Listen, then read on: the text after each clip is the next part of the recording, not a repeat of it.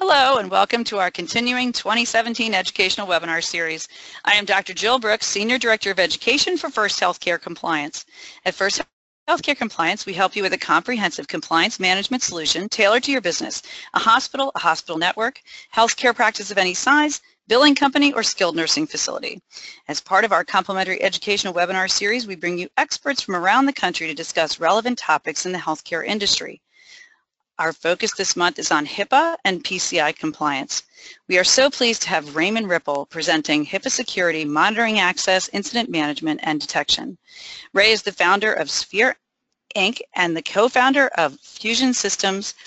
Ray currently leads the organization addressing privacy and security in healthcare, detecting unauthorized access to EPHI, and preventing major breaches.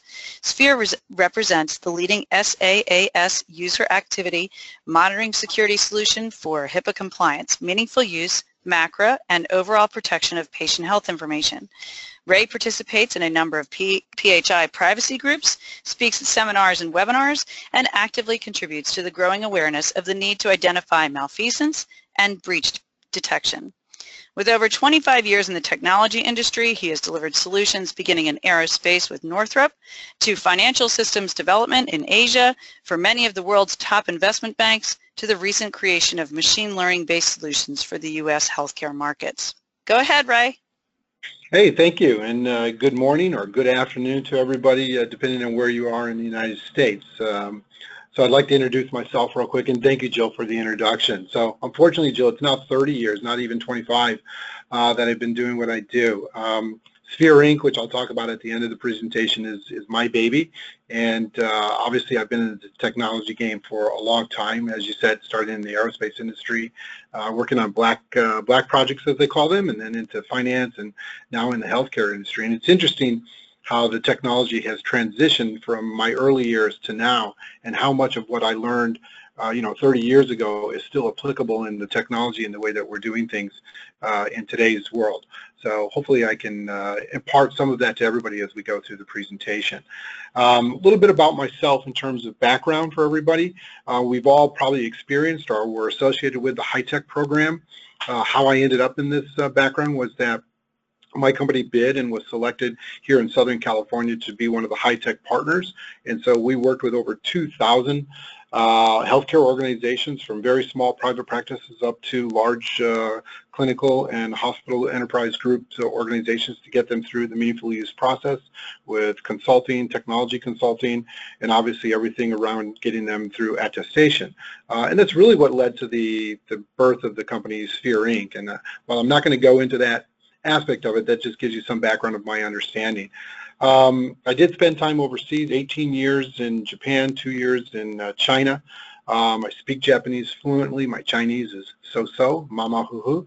And I think the last line is probably the most important. I'm a brother, I'm a husband and a father, and I'm a suffering Detroit fan. I love the Lions, and they suck as bad as any team can suck, and the Tigers are not doing good this year, so life is rough for me. But enough about me. Today I want to jump in and I want to talk to you a little bit about what we're going to learn. And we're going to talk about PHI, we're going to talk about how to protect it, how to detect it, and what you can do as an organization to keep yourself out of any malfeasance and out of any harm's way.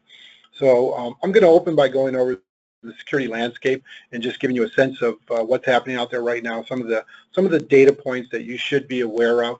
I want to talk about incidents and what incidents are and how you can identify them and what you need to do when you identify an incident. You'll have to ask yourself, how do we know an incident has occurred? And I'm going to give you some ideas on what you can do, whether or not you're using a product or you're using a manual process. We want to get into what you can do to protect that PHI. We'll talk a little bit about the privacy and security programs that are associated with your investigations. I want to differentiate between compliance, and Jill and I have had this discussion on numerous occasions with regard to compliance is not security. I'm going to focus on the security part of it, not on the compliance part of it, but you can't avoid talking about compliance when you're discussing security, and there's so much of it embedded in your security risk assessment and your systems activity reviews. I want to give you some methodologies that you can employ, and so what I've done throughout the presentation today is I've put little boxes next to some of my comments, and those boxes are really meant for you, whatever organization you're in, to go back and just make sure that you've done that or you have something similar to that bullet point in your organization that you can address. And as Jill again mentioned momentarily, if you want to reach out to me or anybody on my team after the call and ask us questions about any of those points or how you can do that, we're more than happy to assist you. Lastly, I want to talk about the people in the organization. Really, the reason I got involved in what I'm doing in healthcare is both from a patient perspective, but also from the individuals in healthcare who are responsible for taking care of PHI and securing the PHI. And I'm hoping that I can impart with you a little bit of my knowledge and what I've learned over the last 5 years. So I want to start with a poll question. I want to open this up and have everybody take a look at it. The first thing I want to do is just say, what security threat keeps you awake at night? We've got 5 categories here in terms of hacktivists, the hackers that we hear so much about.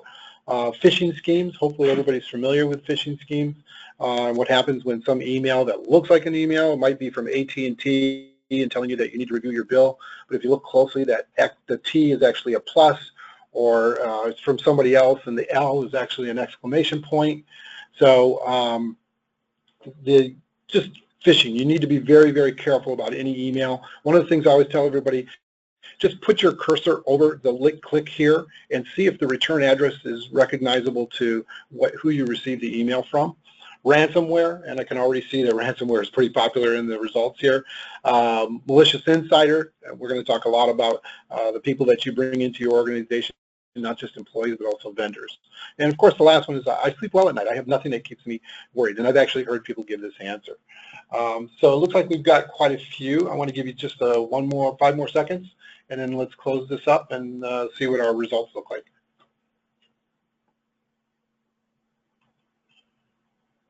Let's display that. Share.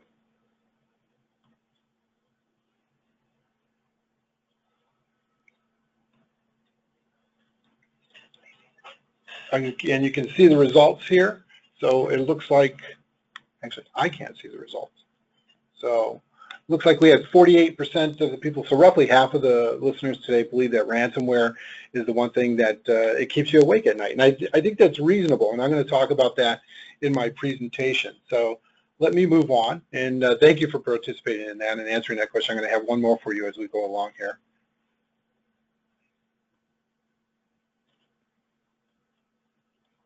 All right, so let's go into the security. And I kind of predicted this was going to be the answer that you were going to give, that ransomware is the focus, because that's what you hear about the most in the media right now.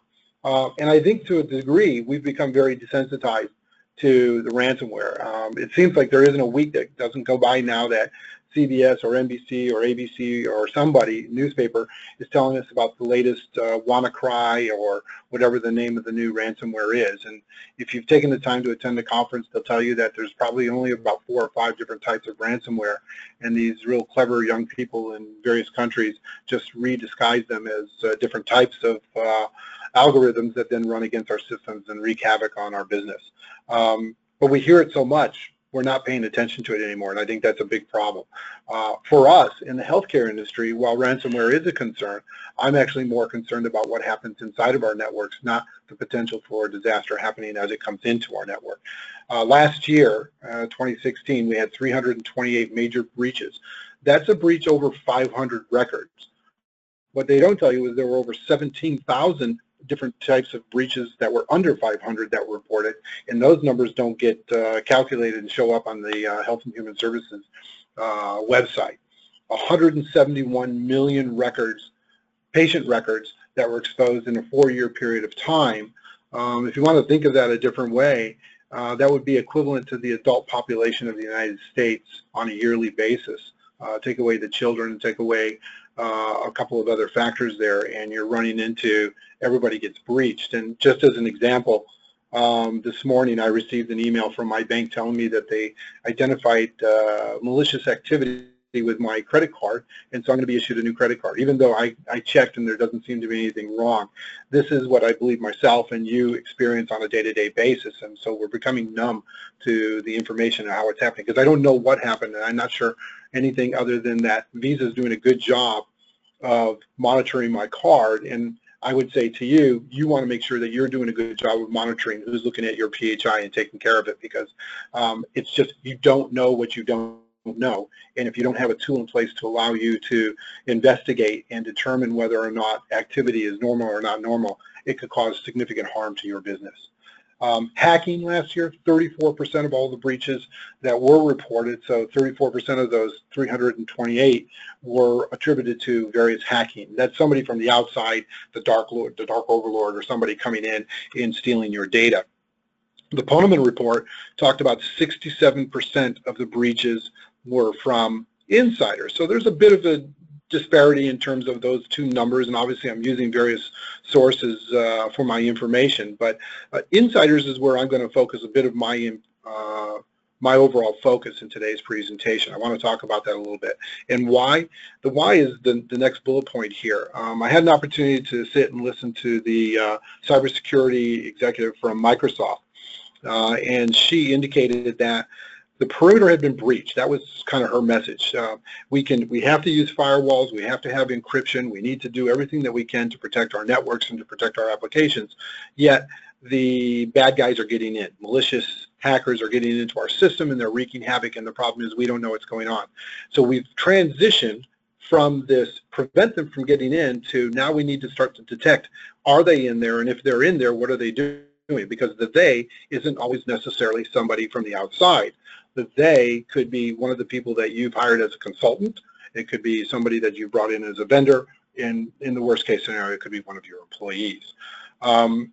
I tell people, look, don't be overly concerned about OCR and CMS penalties. Let's be honest. There are over 1 million practitioners across the United States. If we start to slice and dice the segments of the market and we look at the number of actual audits that are taking place, none of us are overly concerned about that.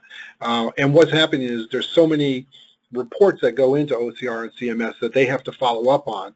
And that's what you need to be more concerned about, is if some patient goes in and starts complaining to CMS that, you know, they felt that their records were breached or something happened to them and they attribute it to you, an alarm goes off at their office and all of a sudden you get a letter from one of their consulting groups telling you that you're going to be investigated. I think that's of a greater concern than being selected randomly for some type of an audit. But there are multiple types of audits that take place in the industry, and those are the things that I want you to be focused on. And moving forward, I don't think it's going to really come into play in 2018, but 2019 and 2020, we all need to start paying attention to MACRA and some of the reporting that we're going to have to do and the scoring that's going to be associated with that, because that's going to hit our bottom line. And so we want to be focused on what's happening there. My next slide is my favorite slide. It's what we believe and is what is reality. What we believe, quite honestly, is that somebody on the outside that we don't know, some bad guy in China or in Russia, two popular topics these days, are out there and they're trying to get into our system. And there's reasonable, plausibility for that, because as I speak to later, PHI is PHI. It doesn't matter if it's available in a small private practice or in a large institutional healthcare organization. That record is valuable and the same value on the open market from either organization. And we can all agree that the hospitals and the enterprise levels are probably better adapted and positioned to spend large dollars in order to protect their data. So these guys are targeting smaller organizations, mid-sized organizations that probably haven't invested as much in the technology in order to protect and know what's happening within their systems. The worst part is we go out and we hire the Mr. Snowdens. He's a consultant, he's highly trained, he's very educated. We bring him in and we give him full access to our systems, and we're all guilty of this, any industry, not just healthcare. And then we let them run amok without paying attention to what they're doing, as long as they're doing their job, quote unquote. But unfortunately, it turns around and bites us in the butt, and we end up being in the media for the wrong reasons. And this is where we don't want to end up. We don't want to end up in some healthcare news article talking about a data breach that occurred in our business, because that creates reputational harm for us. We have legal lawsuits. We have a number of class action lawsuits that will be coming down the port. And then at the end of all of that, OCR comes in and hits us with a fine that essentially puts us out of business. So we want to avoid these aspects, and we need to be doing something in order to protect ourselves. And to heighten that just a little bit, I want to give you a little bit of a background. I selected these organizations because what they all had in common is they were not very, very large. Maybe the Memorial Healthcare System is a large enterprise with about 5 or 6 hospitals, but the others, I mean, in general, were 5 to 6 offices, some of them even smaller, and in each instance, it had something to do with stolen credentials, a disgruntled employee who was angry at the boss for being fired, so decided that they could steal data and sell that data. Smaller organizations often make the mistake of locking somebody out when they fired them. We had an organization who uses our product that had somebody who came back 3 years after they had been dismissed and tried to get into the system. They were successful in getting past the network on the system undetected, and then tried 3 times to get into the EHR system where the records would have been stored. And it was only because they were using our product that they identified the attempted logins, and then were able to do the forensic research in order to determine who it was. They were quite surprised to find out that somebody from 3 years ago could get in and do that. So it's not always the people who are there today. It could be somebody from the past, and you got to make sure those back doors are closed and they can't get into your system. We trust our employees can steal from us. We trust our contractors can steal from us. And as I pointed out from the Ponemon report, that can cause significant damage to your organization. So all I'm asking is that you take care and you look inwardly, don't just look outwardly in terms of what you're doing with your business. And if anybody has questions on these or would like to get more information about these as it compares to your business, then I'd be more than happy to talk with you about that.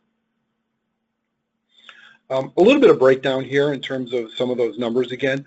So 67%, as I talked before, of the breaches are caused by users within an organization. And users in this sense, again, I want to emphasize, doesn't just mean employees. It could be some third-party organization that you gave access to. I'll use an out-of-the-healthcare example here. We all probably heard of or know of the Target breach that took place. That was with an HVAC, basically the organization that sold them the cooling systems for all of their dairy products had access into their systems, and the individual who was able to get into the Target system was able to actually get into that company's system, and then via that system they slowly worked their way into the Target system. And so your third-party vendors and reaching out to them and talking to them is extremely important. I might emphasize, by the way, make sure you have up-to-date, current business associate agreements with each one of your vendors that you participate with, and that goes all the way down into and including the people who clean your office in the evening. We saw recently a OCR fine was levied against an organization when they went in to investigate a accusation of malfeasance, found that that wasn't true, but as they were doing their audit, identified the fact that all of the business associate agreements at that organization were out of date and not current, and so they got fined for that in the hundreds of thousands of dollars. So once they go in and they do an audit, they're going to look at everything. They don't just look at whatever the instance was that drew them into the organization. 90% of the breaches that are identified by outside organizations. So when you bring somebody in to conduct work for you, when you have a third-party organization that is doing an investigation on your behalf, they might come back to you and say, oh, by the way, did you know XYZ occurred within your system? And that's one of those hamada moments where you're saying, no, I didn't know, and how long ago? And the how long ago, by the way, is typically almost 1 year. The average breach is captured about 360 days after it occurred. 70% of patients surveyed that would not go to a healthcare organization entity that had been breached, right? And 60% of practices that get breached typically file for bankruptcy within 6 months. And this information, both of those came to me from our discussions with the cybersecurity team at the FBI and their investigations into the healthcare industry. The last little tidbit I put down there for you to keep an eye on is that 46% of the surveyed patients have left or are planning to leave a current physician practice, and the tail of that is because they're concerned about the protection of their PHI. So I think the patients, the community that we serve out there are starting to become more aware. Where I say we're desensitized to the ransom information and all the information around that, our patients are becoming more aware of the fact that they have their records in some digital format, and that potentially their lifestyle could be impacted by a breach that occurs within your organization. So taking the necessary steps to secure that environment and to know who's looking at it is extremely important, and that's really why I put this slide together. The next slide here is just a representation from a third-party group called Gemalto, and they do a breach index.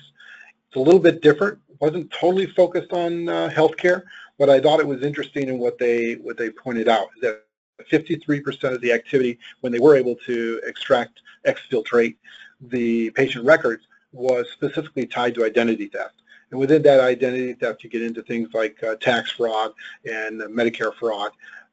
Snooping here, only at 4%.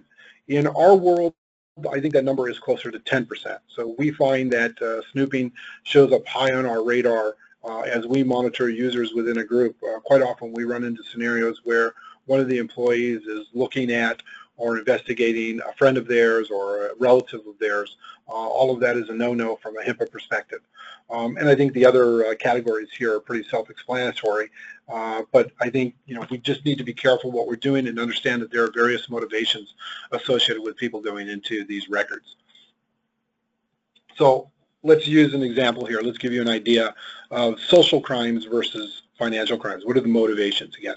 So the snooping, here's a good story for you. We had our system live at a customer's office.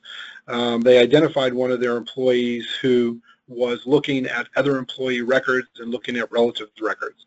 They approached her through HR and said, look, we want to let you know that we know this is happening. If it occurs again, we're going to let you go.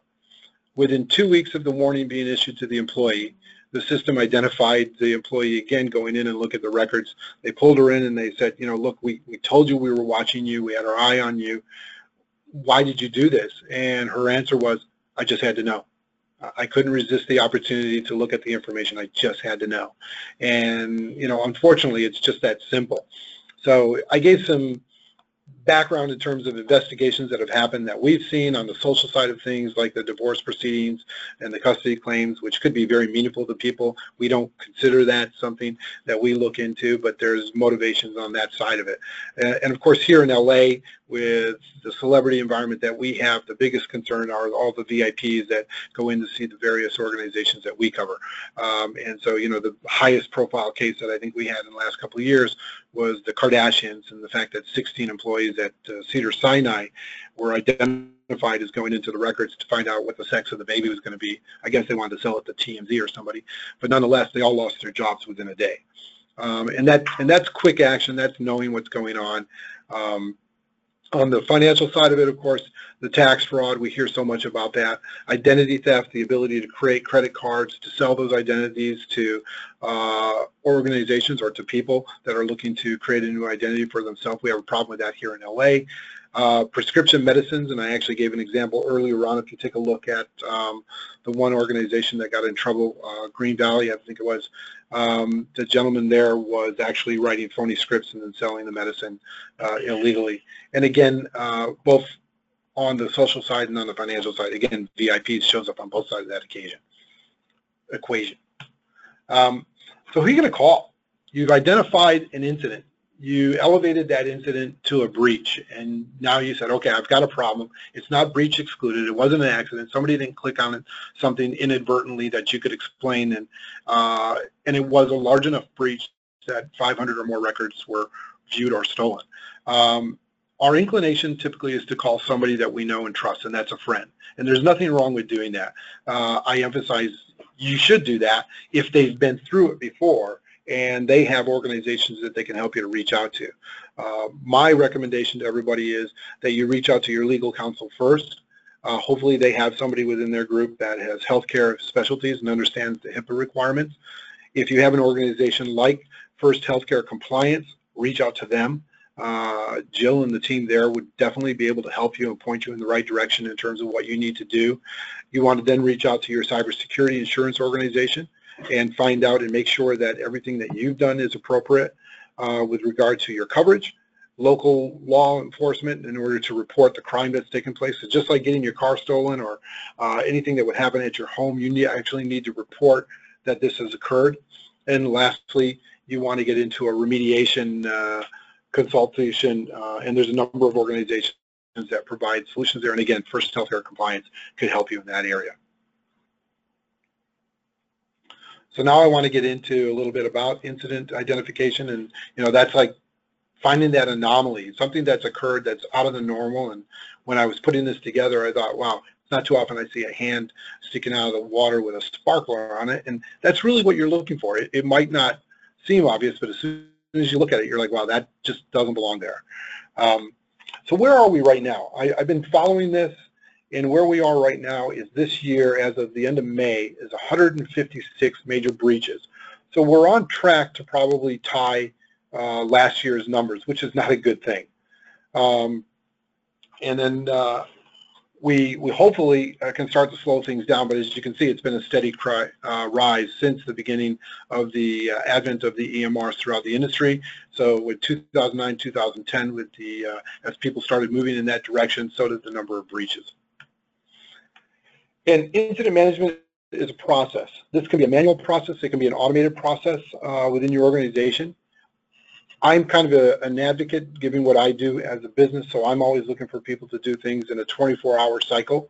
A lot of our clients want to wait and do things on a weekly basis. The problem is it's tough to remember what happened on Monday when you've been busy all the way through the week until Friday. So you need to have a process in place to detect what's occurring within your organization. Who has access to what information? What department are they working in? Were they filling in for somebody else on that day? Was somebody on vacation? Should they be looking at the information that they were looking at? What is the investigative process? How do you determine whether or not that was authorized or unauthorized access to that PHI? Do you talk to the employee directly? Is there a record that you can look at to determine whether or not that was appropriate for them to do that? There are audit logs associated with every EMR, EHR. A number of third-party systems that you're using, like your imaging systems, your practice management solution, your billing systems, where PHI is also included and your employees have access to that, or hackers potentially could break in and get access to those information. Also, they have audit logs associated. The ONC mandated that this is something that you can monitor and you should be monitoring as part of your overall security blanket. So going in there and being able to look at that information and determine what's happening is critical to your organization, but being able to investigate it and understand it in a way that allows you to make a determination to diagnose exactly what's occurring is equally important. So make sure that you train your staff to understand, whoever's going to be doing that review, I should say, to understand exactly what it is they're looking at. If they do look at it and they determine that something is out of order, that malfeasance may have taken place, then they're going to escalate. And I'll actually back up, and when that escalation gets into play, this is when they're going to go back and start to look at who are we going to call? What are we going to do? And then the remediation is, as I said, it's that process of going in, and then we start sending out our letters, we file reports with the police, we document everything that we're going to do. You're going to hear me say this on 3 or 4 different occasions through the presentation. We need to document everything we do all the time. If it isn't documented, it didn't happen. And lastly, you start over again. So the next day, you're right back on track and you're doing it again, you're doing it again. And this is why I'm an advocate for automating the process, not doing it manually. It's just too difficult to do manually. Oops, I went the wrong direction. So managing incidents is critical. And in this, what I talked about in the previous slide is the ability to do that investigation and understand within your organization, whether it is a small single office or a large department as part of an enterprise healthcare group, is who owns each part of that segment, which employees are granted rights within your system to look at certain information, and do you have a way of determining whether or not that individual or those individuals have access to that. And let me stop for a moment and say something to you here. Credentials.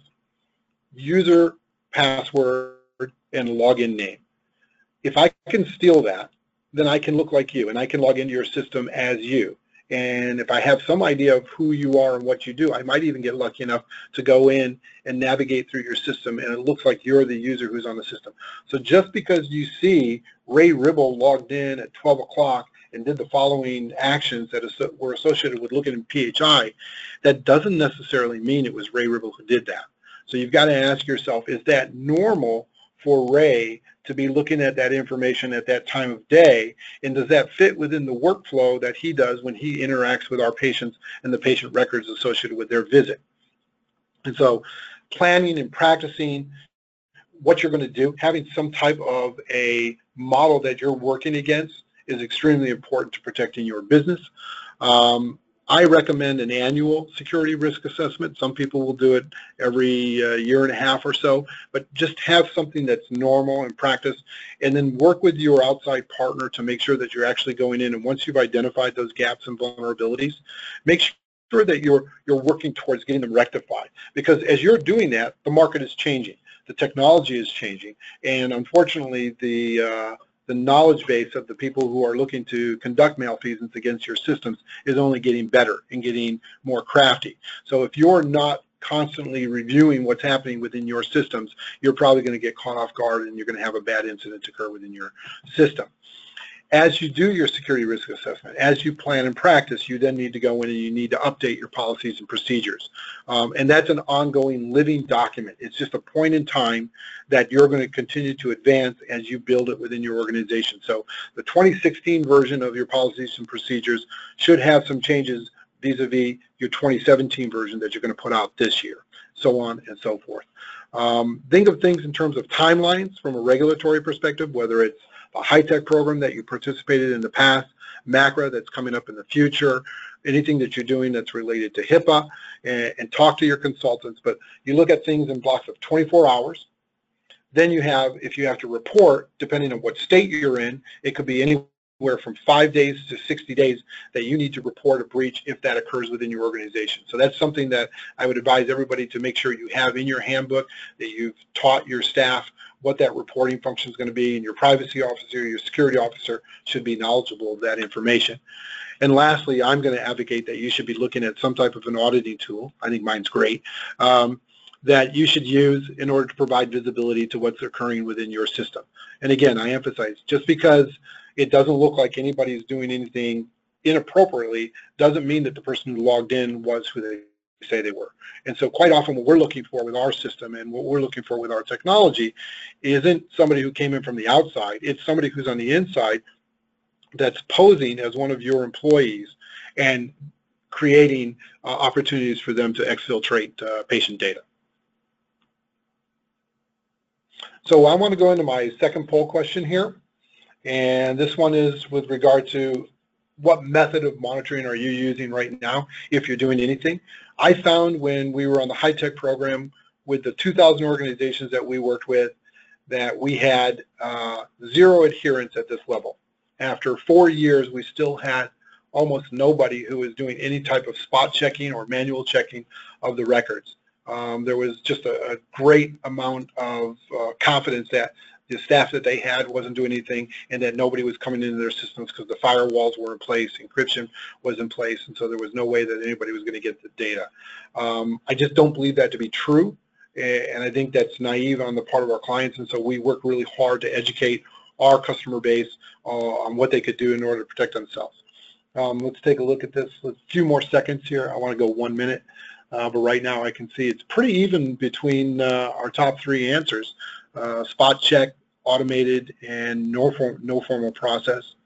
Okay, let's close this out. And let's display the results.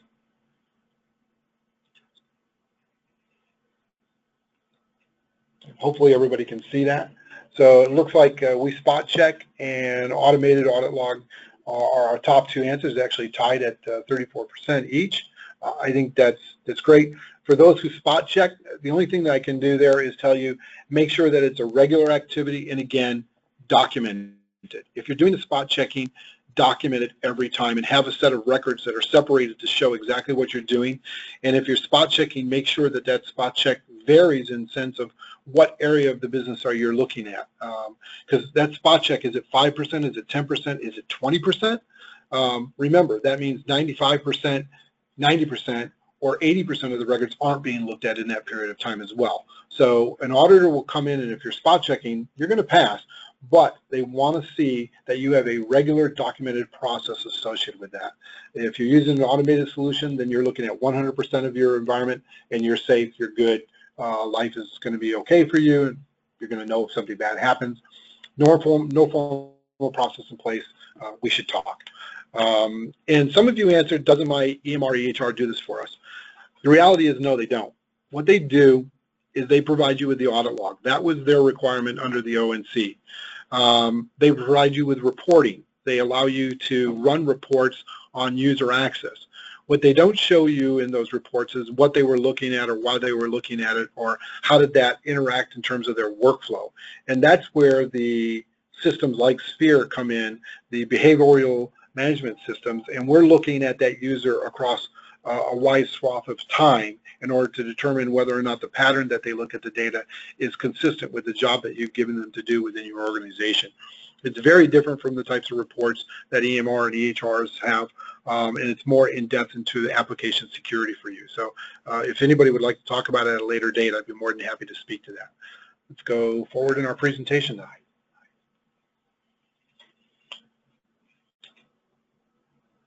And I think everybody can see that. And let's go forward.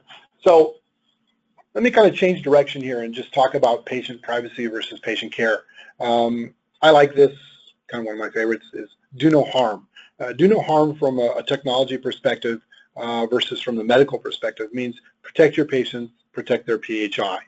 What we don't want to have happen is a patient comes into your office for a routine exam, and while they're there, somebody working for you or somebody from the outside comes into your system and steals their record, right? Identity theft. You know, I didn't go to the doctor to have my identity stolen. It's kind of the one of the jokes that we have here. But even worse is I didn't go into the doctor's office. My record was exfiltrated, and I have no idea that it happened, and you have no idea that it happened.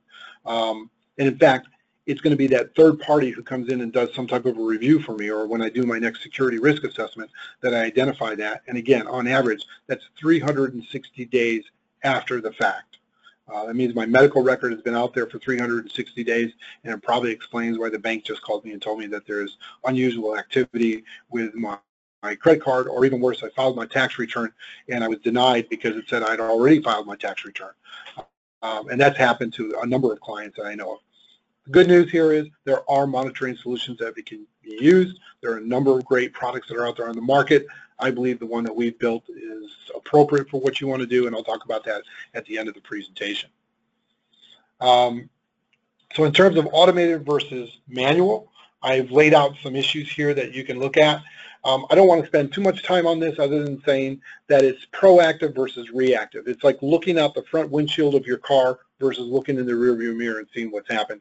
If you have a proactive automated solution within your environment, then you're always going to be a step ahead, or in the worst case scenario, only 24 hours away from identifying any malfeasance that's taking place within your system.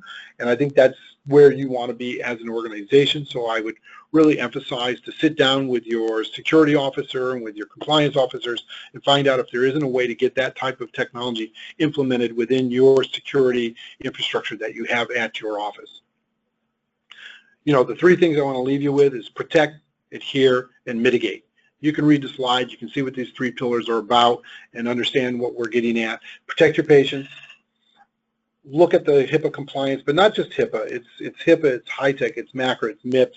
There's a number of criteria that are out there that are going to affect you. It's your cybersecurity clause that you may have within your cybersecurity insurance that's going to dictate what you need to do in order to make sure that if a cybersecurity event takes place, that your contract isn't null and void. And then if you take these steps, you're mitigating that risk associated with any type of a penalty or a fine that could come from OCR or CMS. Again, I talked about desensitization that happens when a breach occurs. You know, we're too used to talking about it. Here we are talking about it yet again on this presentation. It happens because people have access to email. Quite often they're smart enough to figure out how to get their own personal email into the system. Third-party vendors are given access to your office, and of course your employees themselves are bringing in their own devices that they may use. And all the devices have cameras on them, so worst case scenario, they can be taking pictures of something even if they're not actually downloading it to some third-party device. So we need to be sensitive to what type of PHI can be exfiltrated. We need to understand what the motivations are going to be. And again, I bring this up one more time. Why do they happen? How do they happen? It's financial goals. It's tax fraud. Or it could just be good old snooping and blackmail and gossip that motivates them. It's different for everybody. With a credit card, I can get that replaced. But with my medical record, that lives forever. If it's out there for a very long time. And we've seen medical records show up 3 and 4 years after the breach occurred for patients. So it does not go away, and that damage is long-term for the client. So let's not forget that when we're trying to provide care. I want to skip over this because I want to keep an eye on time here. We all understand what the HIPAA guidelines are, and if we don't, we should make sure that we go back and reinforce that understanding and put that together with the other things that we need to comply with. In terms of methodologies and protecting our PHI, I'd like you to just take a look at this, and if you have the opportunity, download this white paper. I found it very useful in my preparation for today in terms of the availability of protecting your PHI, so ensuring that the accurate information is available. Accountability, your organization needs to be accountable for what they're doing and be able to explain that to your patients and your customers. Perimeter identification really gets into controlling that boundary. So making sure that you've done everything that you can do in terms of your firewalls, your passwords, your encryptions, your authentication that you have there, and then that transitions into that access. What are your employees allowed to see? Have you partitioned your system such that an employee who is in the front office shouldn't be looking what's happening in the back office? And if so, when they're doing that, you should have some way of being alerted to that transaction so you can review it and make sure that when they are looking at that information, they're doing so under an environment that you have knowledge. And lastly, it's comprehensive. It's having a plan from the very beginning to the very end in terms of how people are looking at data and managing data. The old days of putting the file in the wall are gone. We've now put it in the cloud. We're trusting those cloud partners to protect us, and I think that's important, and I think they've done a good job. But nonetheless, the burden of proof falls on us as organizations to make sure that we've protected the PHI. So how do I contribute? Well, you do that by training your staff and educating your staff on a constant and regular basis. So what I recommend to our clients, what I recommend to you is put together a few scenarios. If you've got a friend who's had a breach, why don't you practice that breach at your office and see how the employees in your office would react to that. Or even do a test case, what they call penetration testing. Bring in a third party to have them run a test. Have them run a phishing email through the office to see how many people actually would click on it if it comes in. Look at the various systems that are out there in terms of system activity review and what are your requirements, and make sure that as you go through your security risk assessment that you have met those rules and that you've implemented policies and procedures accordingly so that you're protected. The rule of thumb here is that the security risk assessment in each section, whether it's the technical safeguards or the physical safeguards, has a number of questions that will give you the hints in terms of what you need to do and how you need to do it. I have done a lot of this SRAs myself, and I'll tell you, be honest. Be honest with yourself. If you don't do it, don't say, yes, we do that if you don't. Because the worst part is if you say yes, if you get breached and they come in, your cybersecurity people are going to say, well, you actually didn't, so that's null and void. The OCR or CMS is going to come in and look at it and say, well, you said you did, but you didn't. That's willful neglect. And so you end up in a very bad situation and a very costly situation. So be honest to yourself, be honest to your group. And if it isn't documented, it didn't happen. Regular and appropriate makes sense. Scalable security solutions for compliance. And then this one here, I just want you to look at what an organization, if they, just a small organization with 100 employees, you're looking at 2.5 million records. That would take 700 hours to look at manually. With an automated solution, you can get that done in 20 minutes. I'm going to skip over this because I can see that we're kind of closing in on the end of time here, but I focused on compliance and security. There's a couple slides you can look at that I think are helpful for your organization. I tried to point out for you the differences between cybersecurity and just compliance, and understand that there is a difference between the two and what you can do and how you can utilize that within your organization. Again, Jill did a very nice job of explaining who we are at Sphere. Our job is to protect patient data. We do that through a machine learning-based solution that works for you. Basically, Sphere, there's no footprint in your organization whatsoever. Our system connects to whatever EHR, EMR, third-party system that you're using. We examine the data on a daily basis to make sure that you are secure. As part of today's presentation, what I want to offer to everybody is, if you're interested in seeing what we do and how our product works, if you reach out to us, I'll provide Sphere to everybody who's on the call today for 1 month at no cost. That gives you a no obligation opportunity to see how our product works, see how the technology functions, and determine for yourself whether or not an automated tool might help you to better protect your PHI for your patients. In summary, what I tried to go over for you today is understanding what that attack surface looks like from a PHI perspective. I know it's a lot of information to kind of put out there in an hour or less. I apologize for that. My recommendation is to look inwardly, not just externally. Have an action plan for the incidents, know what you're going to do, know how you're going to do it, make sure that that's documented. Protect the PHI. Do everything that you can. Get your people educated on how that happens and understand what is PHI and what you need to do. Have good hygienal attributes within your organization as it relates to privacy and security, and make sure everybody understands those rules.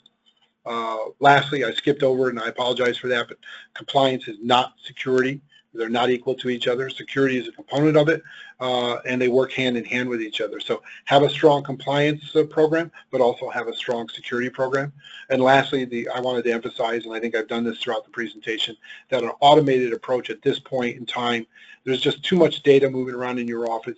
It's encumbering to the organization. You can't manage it. And at this point, I think we've reached the stage where we need to bring in a third-party tool such as Sphere to help you manage that.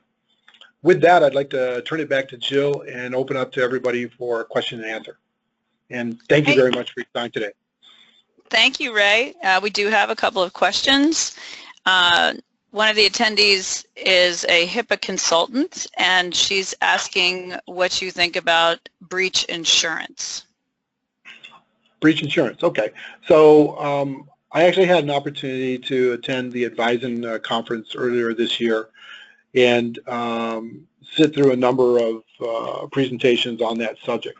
I'm a believer in it. I just think that today you're running into situations where a cybersecurity breach can occur through a number of different indices, whether it's the outsiders coming in or the insiders who already have access. As I emphasized in the presentation, cybersecurity insurance is important, but what they talked about to the insurance industry was to emphasize to their customers that they need to make sure that they are adhering to the rules in order to make sure that they don't become disqualified from the use of this. Does that make sense, Joe? They don't want to be qualified with the use of their insurance. So if you're going to pay for it, make sure you've done everything to make sure that if it occurs, you're going to be covered. I guess that's the cleanest way for me to answer that question. Okay. What types of breaches are the OCR CMS auditors looking for?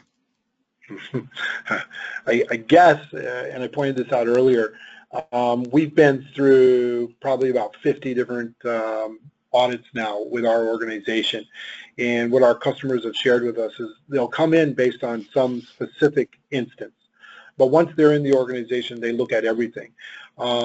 Willful neglect is probably the first and foremost issue that they are paying attention to. Have you done what can be done within your organization? So their level of expectation for a private practice or a large clinic might differ from what they're looking at when they're looking at a major hospital enterprise organization. They understand that everybody isn't equal from that perspective.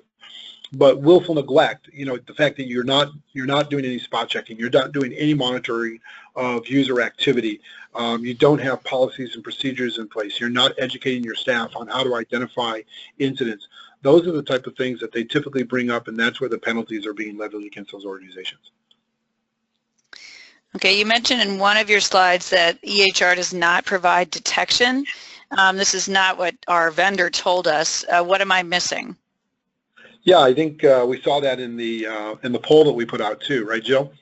Yeah. That I think it was about 13, 14, 15% of the respondents indicated that they believe their EMR, EHR is doing that for them. The EMR, EHR provides the audit log. That audit log can then be reviewed by you. And by the way, the audit log is generated in a lot of different ways. So there's one organization that provides an audit log that only shows 50 records at a time. Other organizations allow you to download anywhere from the last day to the last week to the last month. The organizations have very limited archive time, so they might only have information for the last 10 days, the last 30 days, in the best case scenario, the last 90 days. Whereas if you automate with a tool like Sphere, basically we retain all the information associated with all of your audits that we conduct for you for a 7-year period of time. So if somebody comes back 360 days after and claims that somehow they were breached from your office, you have the ability to go back and forensically look at all of the information associated with that individual's activities and review it and provide, documented resources to show that it didn't happen. With the EMR and with the EHR, you would not be able to do that. And that's really what it comes down to, is the burden of proof that's associated with an investigation that happens after the fact. Okay, and you also mentioned the reporting regulatory timelines. Can you just touch on that again? Sure. What I'd comment on there was the fact that across the United States it varies. California is 5 days from the date that you basically identify the breach. So I always say be very, very careful. Once you've identified the breach, the clock is ticking. And that's the first thing that the auditors will come in and ask you is, when did you identify that? Show me the systems that you used to identify. That's the clock that they measure by. So in California, we're 5 days. In other part of the United States, they operate against the federal model, which is 60 days. So it's going to be somewhere between 5 and 60. The best thing to do is for each of our listeners is to go and reach out to your state regulatory groups and find out what is that mandated reporting date for your state, and that'll tell you what you're operating against. Okay. Can you touch on encryption, use of encryption? Sure. That's a whole presentation. Encryption, I guess when you talk about encryption, we're talking about encrypting the patient data and the PHI files as we're moving them around or sharing them, or in our case, uploading them into the cloud, or basically interacting with your EHR. So encryption exists at multiple levels.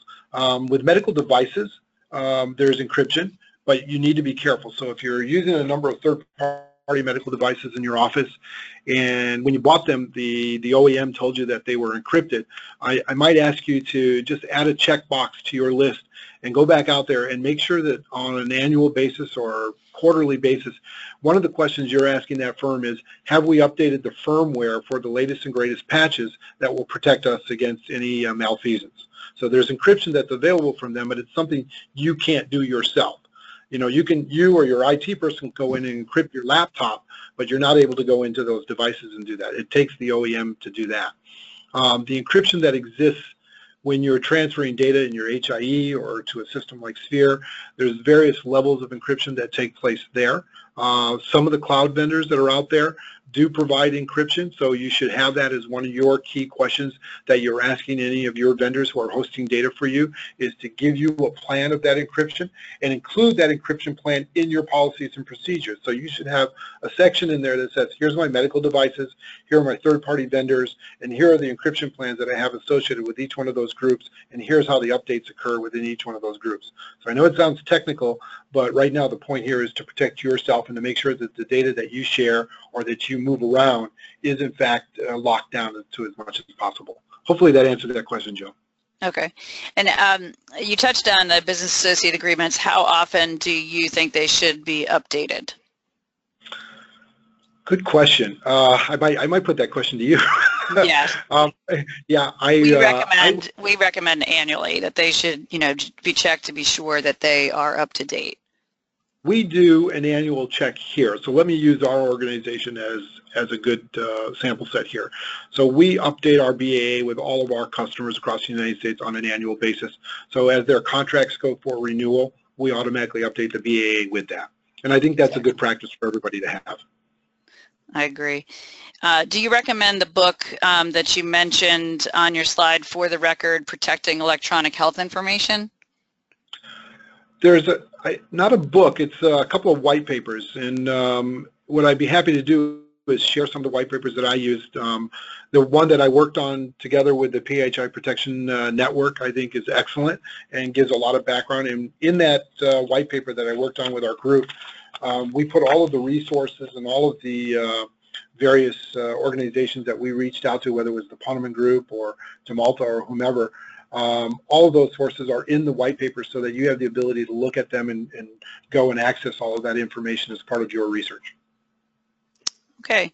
One last question. Our office regularly pulls at least a random 5% of weekly activity for review. On top of that, we use Splunk to monitor all access into our applications. Why do I need more tools to tell me what I already know? It's a really great question. And honestly, if they're doing that, I think that's great. They've met all the requirements from a minimum perspective if they were to be audited. I always kind of take the transverse. If you're only looking at 5%, then you're not looking at 95%, and that's a lot of risk associated with your group. Let's use Splunk or NetIQ or QRadar, various products out there that are what we call SIEMs, Security Information Event Management tools. They're very good at monitoring what's happening at the network level. They tell you who knocked on the door and is going into the application. Unfortunately, they don't tell you what's occurring inside the application from a workflow process, from a data access process. So that's where tools like Sphere come in, and Sphere is telling you once the individual logs in, what did they look at, how long did they look at, and is that consistent with their profile within the system? And that's something that you want to know. Is Ray doing what he's supposed to do? Is it consistent with his profile and his user access to the system? Because if your EHR, your EMR, or Splunk don't catch it, and that's one of our customers had that situation happen where their perimeter security measures didn't capture a 3-year previous employee coming in, Sphere was able to identify that once they got the attempt to go into the application exists. And that's why you need another tool, because we've become very sophisticated, we being the bad guys here, have become very sophisticated at as posing as Jill or Ray, when in fact, you know, it's Ivan from Russia or whomever. Well, thank you so much, Ray. I think that concludes the amount of time we have. You have Ray's contact information on the screen if you have further questions. If you send them to us, we will forward them on to him. You can register for our future webinars or request a demo of our compliance solution on our website at 1sthcc.com or call us at 888-543-4778. Thank you so much for joining us today, and have a great day. Thank you, everybody.